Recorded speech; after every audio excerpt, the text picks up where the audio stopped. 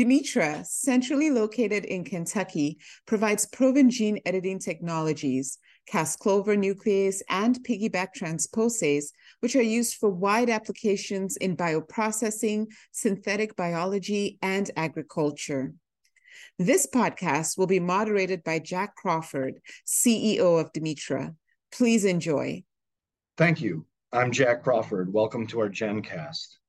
The direct therapeutic applications of genome editing, namely gene and cell therapy, have received a lot of attention with substantial company valuations and IPOs over the last few years.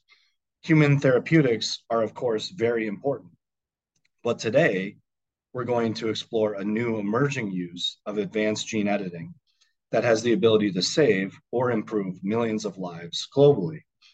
According to the NIH and the WHO, the mosquito is responsible for over 700,000 deaths worldwide through transmission of deadly viruses such as malaria and dengue, not to mention an estimated economic burden of multiple billions of dollars per year. Today, I have the pleasure of sitting down with two experts in their respective fields who have recently co-authored a paper in the Journal of Fungi entitled Targeting Mosquitoes Through Generation of an Insecticidal RNAi Yeast Strain Using Cas-CLOVER and Super piggyBac Engineering in Saccharomyces cerevisiae. Dr. Molly Duman-Shield is the Navari Family Professor in the Department of Medical and Molecular Genetics at the Indiana University School of Medicine, South Bend. Molly is an expert in mosquito central and sensory nervous system development and co-author of dozens of related peer-reviewed journal articles. Thank you for being with us, Molly. Thanks for having me. Dr. Corey Breezy is the senior scientist of cell systems at Demetra. He received his degree in molecular and cellular biochemistry from the University of Kentucky. He is applying his expertise in genome editing techniques to synthetic biotechnology and bioprocessing. Hi, Corey. Thanks for joining us. Thanks for having me, Jack. All right, Molly, let's start from the very beginning. Going back through your publication record, it looks like you have been studying mosquito developmental biology with the use of silencing RNA for at least a decade. Is that right? Yes, that's correct. My background is in developmental genetics. So our goal was to study mosquito developmental biology, and that's really a relatively unexplored area of vector biology. Given that genes are critical for regulating mosquito development, we wanted to find good ways to study mosquito developmental gene functions. And we were particularly interested in finding genes that regulate mosquito nervous system development. That's my area of specialty since graduate school. And together with my first students, Tony Clemens and Ellen Flannery, and then a really talented postdoctoral fellow, Keshava Mysore, who's actually is now a research assistant professor with my group, we found that RNAi silencing is an excellent way to turn off genes in the mosquito nervous system. But we did focus our studies on tissues of vector importance. As we were mentioning, the nervous system, part of that is the olfactory system, which is the way that the mosquito finds you and then eventually bites you. The salivary glands, we delved into that a bit because they're important for transmitting diseases to humans. And we also started to look at studying female-specific traits, and we're going to come back to that later. As female mosquitoes bite people, they are the ones that actually spread the pathogens and cause diseases. So we started characterizing genes that regulate female development, as well as the development of these tissues of vector importance, thinking that we might, eventually reveal some insight into new vector control tools, but it wasn't really directed in that any particular direction other than to just understand things better. And then around that time, I started attending conferences, for example, the Arthropod Genetics and Genomics Symposium. And there were industry scientists who were beginning to use RNAi as pesticides to control agricultural pests. And so that got me thinking. And I think at the time, genetics was sort of a new thing in the vector control area. Things were starting to change slightly. And so we were kind of keeping things open and exploring grand opportunities. Around that time, the Bill and Melinda Gates Foundation issued a call for Grand Challenges grant proposals, and they were actually targeting new innovations that controlled the developmental stages of mosquitoes. And I was like, oh, well, we have to put one in for this Grand Challenge. We proposed the use of RNAi insecticides to silence genes that are required for mosquito development, and the award was actually funded. That really sparked all these translational science initiatives that have really become our passion and about the past decade or so. Wow, very, very cool. Now over to Corey. Your PhD was focused on metabolic engineering in red algae, and now you have been with Demetra for over 2 years. How did you apply this background to gene editing for synthetic biotechnology in yeast? Yeah, Jack. So I was under Matt Gentry. He was my professor PI at University of Kentucky, and we studied carbohydrate metabolism in red algae. So a key thing to understand this metabolism was actually to go in and gene edit this red algae and knock out these genes to see what the phenotype would be. And a lot of the gene editing techniques were based off of Saccharomyces cerevisiae. So this was looking at, knocking out nutritional markers, having a base red algae that you could actually look at a phenotype with and do proper knock-ins and have selectability too while you do this. Yeah, just a follow-up question on that. Within the red algae, when you were doing your PhD, were you using homologous recombination in combination with a targeted nuclease like CRISPR-Cas9, or was it primarily some other method? So primarily we used just homologous recombination. This, same thing with Saccharomyces cerevisiae, has this remarkable ability to find those homologous regions and actually just make a repair itself. So that was what we did with red algae. We didn't actually even use a targeted nuclease. And it came with downfalls too. We had to screen a lot of different colonies, things like that. So the efficiency was maybe not quite so high. Yeah, the efficiency was very low. I wish I did have, the Cas-CLOVER technology and things like that back when I was in grad school. But yeah, so we did a lot of similar things that I applied to at Demetra. Only this time I got to use Cas-CLOVER and the piggyBac transposase system to efficiently make those cerevisiae lines. Very interesting. I didn't know this part of the story here, bringing you guys together in this way from two very different backgrounds. But moving on, Molly, back to you. In 2017, you published 2 key papers on yeast as a platform system for biomanufacturing of RNAi and short hairpin RNA, or shRNA, directed towards mosquito control.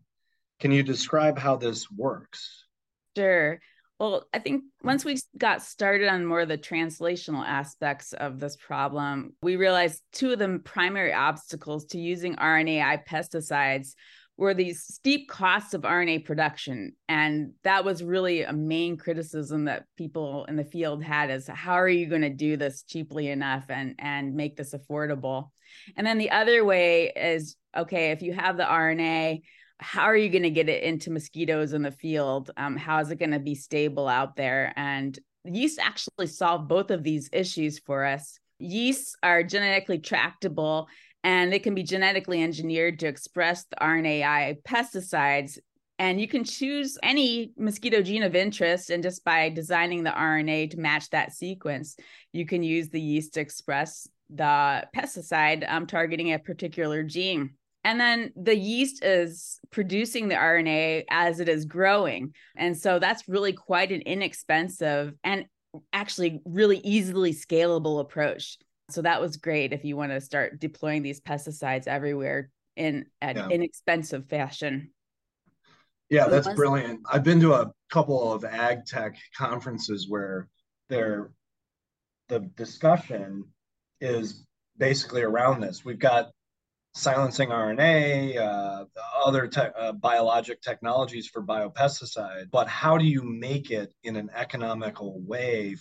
Yeah, and it's also because we have used yeast in the food industry for so long, there's all these mechanisms of drying yeast, can actually heat inactivate it. So it's heat killing the yeast and it's not a live genetic model organism. We can then dry it and produce a powder that can be shipped all over the world. It's stable. And actually, we found that those dried powders are really pretty stable once we put them out in the environment too. So that's another great attribute of the yeast. Mm-hmm. Okay, so building off that, in 2020 and 21, you described two target loci in mosquito, one being the shaker gene, which has a broad application, as well as other targets within the long non-coding RNA or link RNA located in the locus. Can you describe the different outcomes for RNAi targeting these regions and how they could be used in vector control? Sure. So as I was saying, you can use RNAi to target any gene that you want. All you need to know is the sequence of the gene. And luckily, the genomes of a lot of key vector mosquito species have been sequenced. For example, my colleague Dave Severson at Notre Dame had led the genome project for Aedes aegypti. So we had all of these genes available to us. So if you want to make a larvicide, something that'll kill the developing mosquito larvae, we pick a gene that is required for the larvae to grow into adults. We target it, and then the larvae die when they eat the yeast. Likewise, you can find genes that are required in adults, and then we can actually get adults to eat the yeast by putting it in a sugar bait, and they drink it, and that will kill the adult mosquitoes. And what's nice is you can make things that specifically target the mosquitoes and no other organisms. So you can pick a sequence that will kill mosquitoes, but has no effect whatsoever, for example, on humans or honeybees. So we really view this as an environmentally friendly approach. Yeah, and that's a huge, huge advantage as we've seen. So moving on to Corey and getting to the gene editing part of this. Corey, when your team first started collaborating with Molly's group towards the end of 2021, what technologies were employed and what was the plan to begin to use gene editing to optimize the yeast biopesticide delivery platform? Yeah, so I think, if I can remember back, to 2021 when I first met Molly's group and everything, I think the initial plan was just trying to use, an industrial yeast strain to get robust fermentation and growth. And then we started to think about what ways that we could make the expression as high as we could. And that came to creating a platform or a biofactory platform, biomanufacturing platform with Cas-CLOVER, targeting those nutritional markers that are key for Cerevisiae to survive. So genes that are critical for tryptophan, histidine, uracil, and target those. And we used Cas-CLOVER originally, and we created a couple different strains that had multiple nutritional markers knocked out. And this also allowed for very easy selection when we actually combine that with piggyBac. So that was kind of, the first was to make the platform, and then the second was to utilize piggyBac to put the cargo in, and basically it restored that oxytrophy that we created in the first place. So we tried to use just one copy of that shRNA, and then it developed into quite an awesome project, because I think the first time we talked to Molly, we created a bunch of strains at first. Everything looked great. And then we kept on developing different ways to actually make this strain, put more shRNA copies in, put different RNAi in, native promoters versus defective promoters, with that idea being that defective promoters would drive the expression of more shRNA. So we kind of developed that base strain, and then from that base strain with Cas-CLOVER, we had a lot of tools on the front end to actually make those strains for different RNAi levels. And just for the audience, Cas-CLOVER is a dimeric nuclease that is a targeted nuclease similar to CRISPR-Cas9. So we can use it to target any gene in any genome. And then piggyBac is a transposase that will deliver your expression DNA cargo.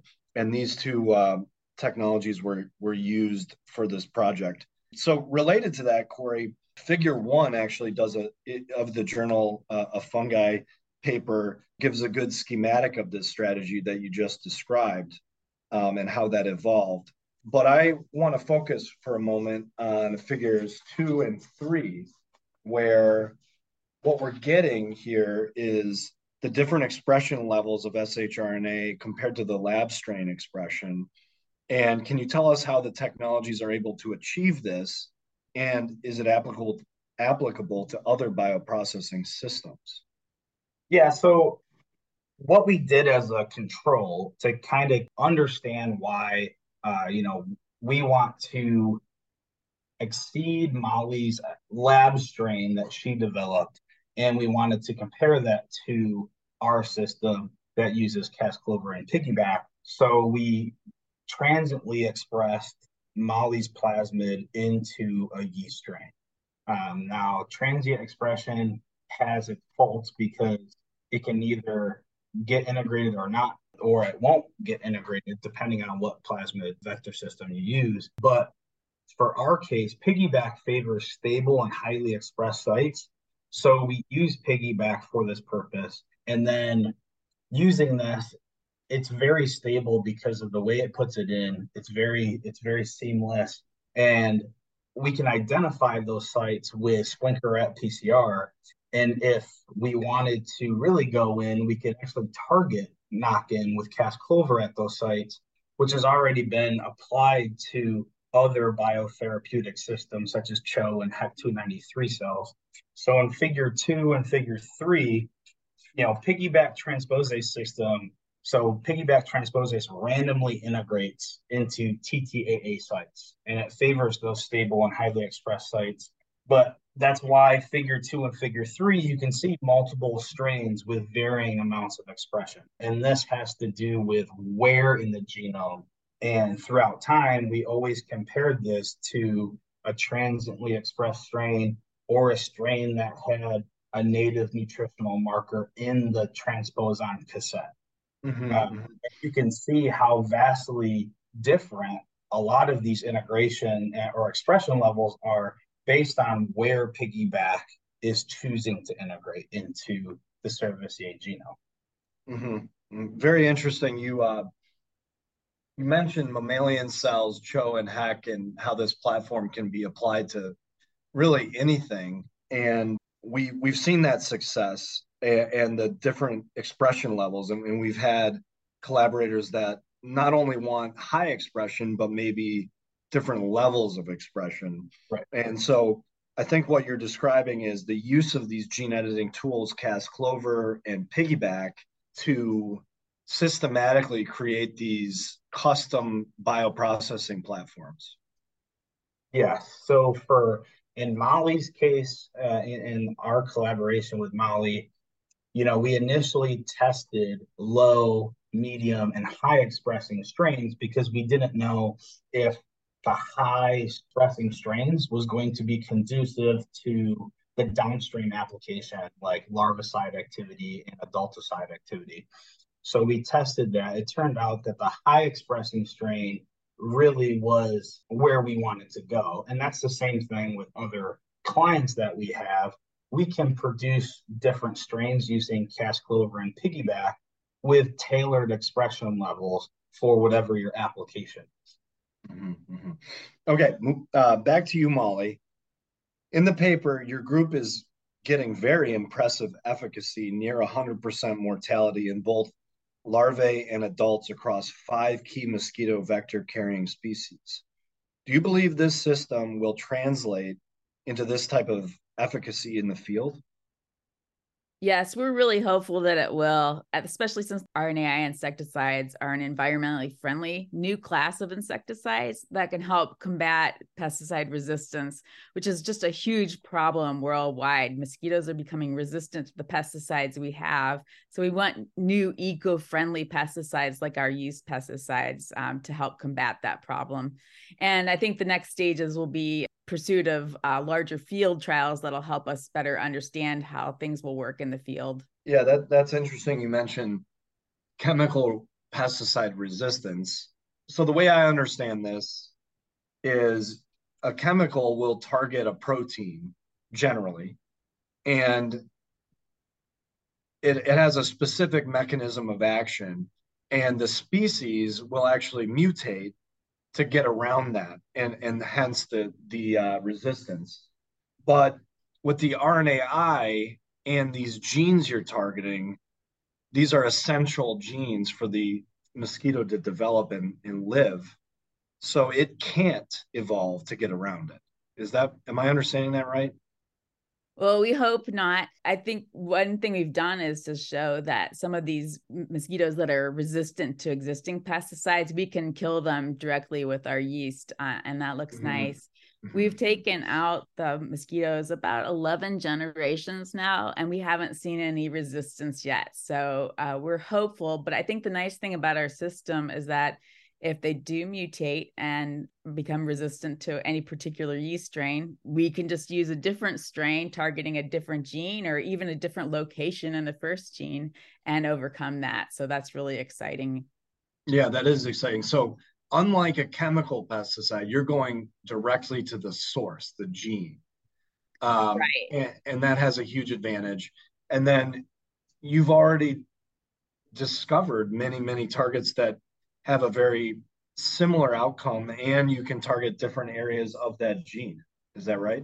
Right. Some of our initial work was just to do screens where we identified hundreds of different RNAi molecules that work to kill larvae and work to kill adult mosquitoes.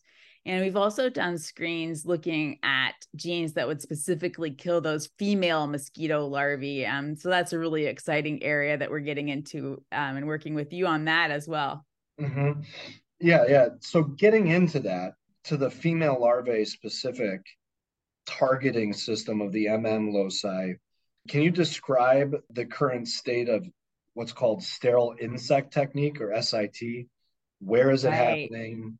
How big of a deal is it? Is the process coming to the US? And just when we started collaborating, I had heard of Gene Drive, where you have a genetically engineered insect, mosquito, or whatever, you introduce it into the wild, it breeds and passes on this lethal gene. I'd heard of that, but I had never heard of SIT. The way I think of this and its brilliance is that you got to do this work up front by manufacturing these sterile insects. But once you do that, they do the work for you. They go and find the targets, and I think that's pretty interesting. If you could explain that a little bit more for the listeners. Sure. Well, there are a number of new control strategies. For example, the sterile insect technique, as you were mentioning, SIT. And what they require are mass releases of millions of male mosquitoes. And these are more population-based methods of mosquito control that could really have huge impacts over a region. For example, if you had a dengue outbreak, or if you want to go into malaria dense areas. And so you mentioned the M locus. What that is a sex determination locus for mosquitoes. So it determines if the mosquito is a boy or a girl in the dengue vector mosquito Aedes aegypti. And what we found is that actually, if you look at some of those sex determination genes in Aedes, you have similar genes in other species of mosquitoes, such as your malaria vector mosquitoes, Anopheles, your Culex mosquitoes, which vector West Nile, for example, in the United States. And those same genes seem to be useful in the sense that we can actually target those genes in any of these species and just kill the female larvae. Well, that's great for things like SIT. If you've got to make thousands, millions of male mosquitoes, and you're producing these in these mass rearing facilities as they do, if you can just feed the mosquitoes yeast, which is a normal component of the mosquito diet, that will kill the females, that will leave you with large numbers of males. So we can really support these mass rearing facilities. Mm-hmm. And as you'd mentioned, SIT is really, it's a idea that's been around for decades, and it's really gained a lot of traction in recent years. It's being tested in many places around the globe. Mexico, China, South Africa, Cuba, Brazil, all have some SIT programs that they're testing. And even within the United States, there's a lot of interest in using SIT, and it's being tested in Florida. They're looking at it in California, and it's really showing excellent potential for controlling mosquito populations. It could be a real game changer. So we're so excited to have developed RNAi yeast with you that could help support these efforts. Yeah. Yeah, and I feel like this is a really, this could be a game changer, and it's extremely clean, for the environment, right? Absolutely. No spraying, no pesticides, all that. So the bug does the work. Okay, so Yeast and the bug. yeah, the yeast and the bug. Corey, final engineered strain is reported to have an LD50 of around 10-fold less than the laboratory strain, meaning it is far more potent than the original strain. What about the gene editing do you think plays the major role here? Final round that we did was actually going in with multiple shRNA cassettes. So each individual shRNA is controlled by its own promoter and its own terminator for the expression. And we actually just daisy chained those together and created a very simple one transformation into Cerevisiae with piggyBac. Was really easy downstream to identify that they had it in there. And in general, it had a very high expressing outcome in those strains. So I really think that, having such a lower LD 50 really shows that we put in a very high amount of shRNA and RNAi. So you can feed these, you can use less material in the larvicide and adulticide assays because it's so much more potent. And that creates a more beneficial profit for a company. Or if you're mass producing this strain, you don't have to use as much, which is better for the customer and it's better for us as well. Okay, good. Thank you. The final hurdle to prove out that the yeast biopesticide for global distribution is the confirmation of industrial scale fermentation. Pilot fermentations indicated that this strain was suitable for commercial scale production, and importantly, the expression of the insecticide shRNA increases with the fermentations. Can you describe how relevant this is towards the goals of this project and why the gene editing was critical for the stability and the high expression? Yeah, I think our whole goal was to try to produce this technology in an industrial yeast strain. So use Dimitra's technology as well as Molly's group's technology and RNAi and targets to actually make an industrial yeast strain that won't lose that expression over time. And that really comes into the role of piggyBac, making stable integrations and stable expression. So as you grow these in a fermentation environment, you're going to get stable expression and you're never going to lose that expression over time. And that's really was key for us to make a product that you can always make and that expression is never going to differ. So it was really nice to see no matter what type of basic media for fermentation that we put in, we never lost expression of the RNAi. Okay, beautiful. All right, so this next question is for both of you. Can you talk a little bit about working together?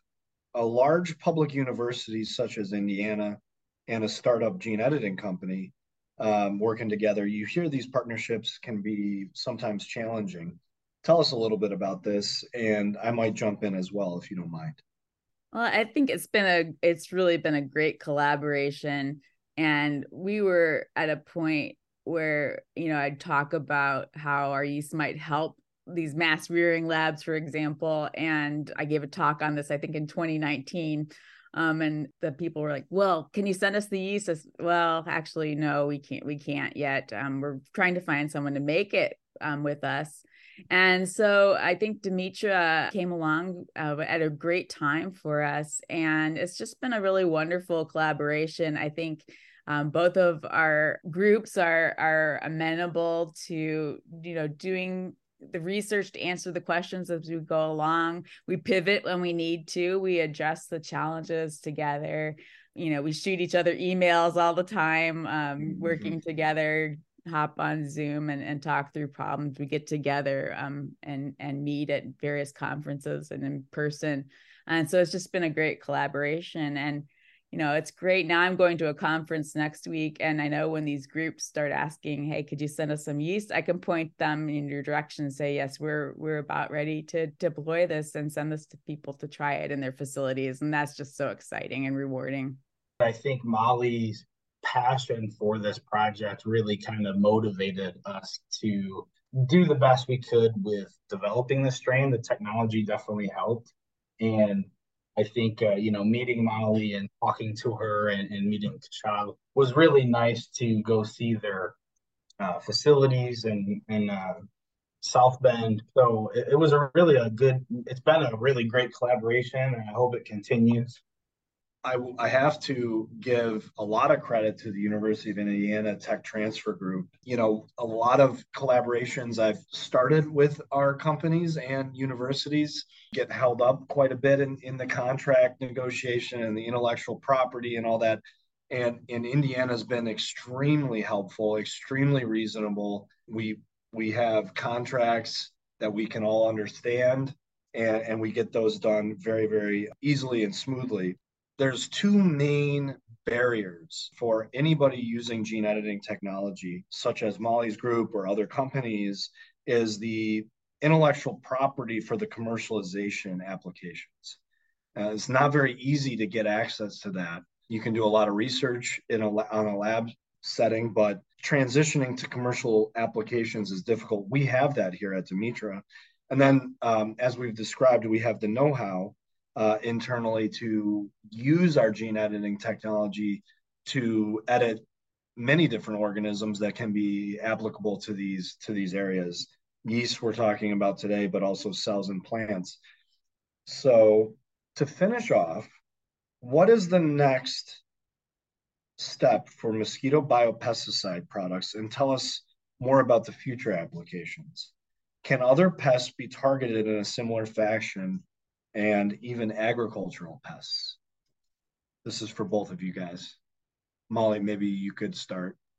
Sure. I think these large-scale field trials are really the next hurdles for the larvicides and the adulticide pesticides that we're testing. And that's the great part of having the collaboration with Demetra is we can really scale the yeast production for those large-scale field trials. Likewise, getting this yeast out to the mass rearing facilities, having them test it and use it, and then deploy these new applications like SIT around the world and see where we can take things in terms of controlling mosquitoes.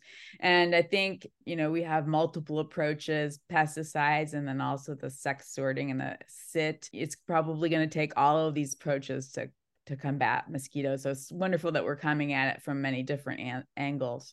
And then really, any of these things that we're doing in mosquitoes, as long as you have an insect that can eat yeast and you know what the genome sequence is, the sky's the limit. We can control many other pests. For example, there's a lot of interest in spotted-winged Drosophila. They're wreaking havoc in the American fruit industry. They will eat yeast. And then people come to me all the time, hey, can you do something about the fire ants? They're really wreaking havoc all over the country too. And so I think, we're starting to think a little bit more about ants. And I think we'll see what other pests come our way. Looking forward to future collaborations with you all. It's been a great one. Yeah, I agree with Molly, because essentially the makeup is there. As long as you have a gene that you can target and it's conserved amongst those organisms. We'll close with, now that we've got this collaboration set up, it sounds like Molly's group can discover new targets for the same exact process with any pest. And at Demetra, we know that we can build the bioprocessing platforms, and we're open for further collaborations. Thank you. Thanks for having us. Thank you.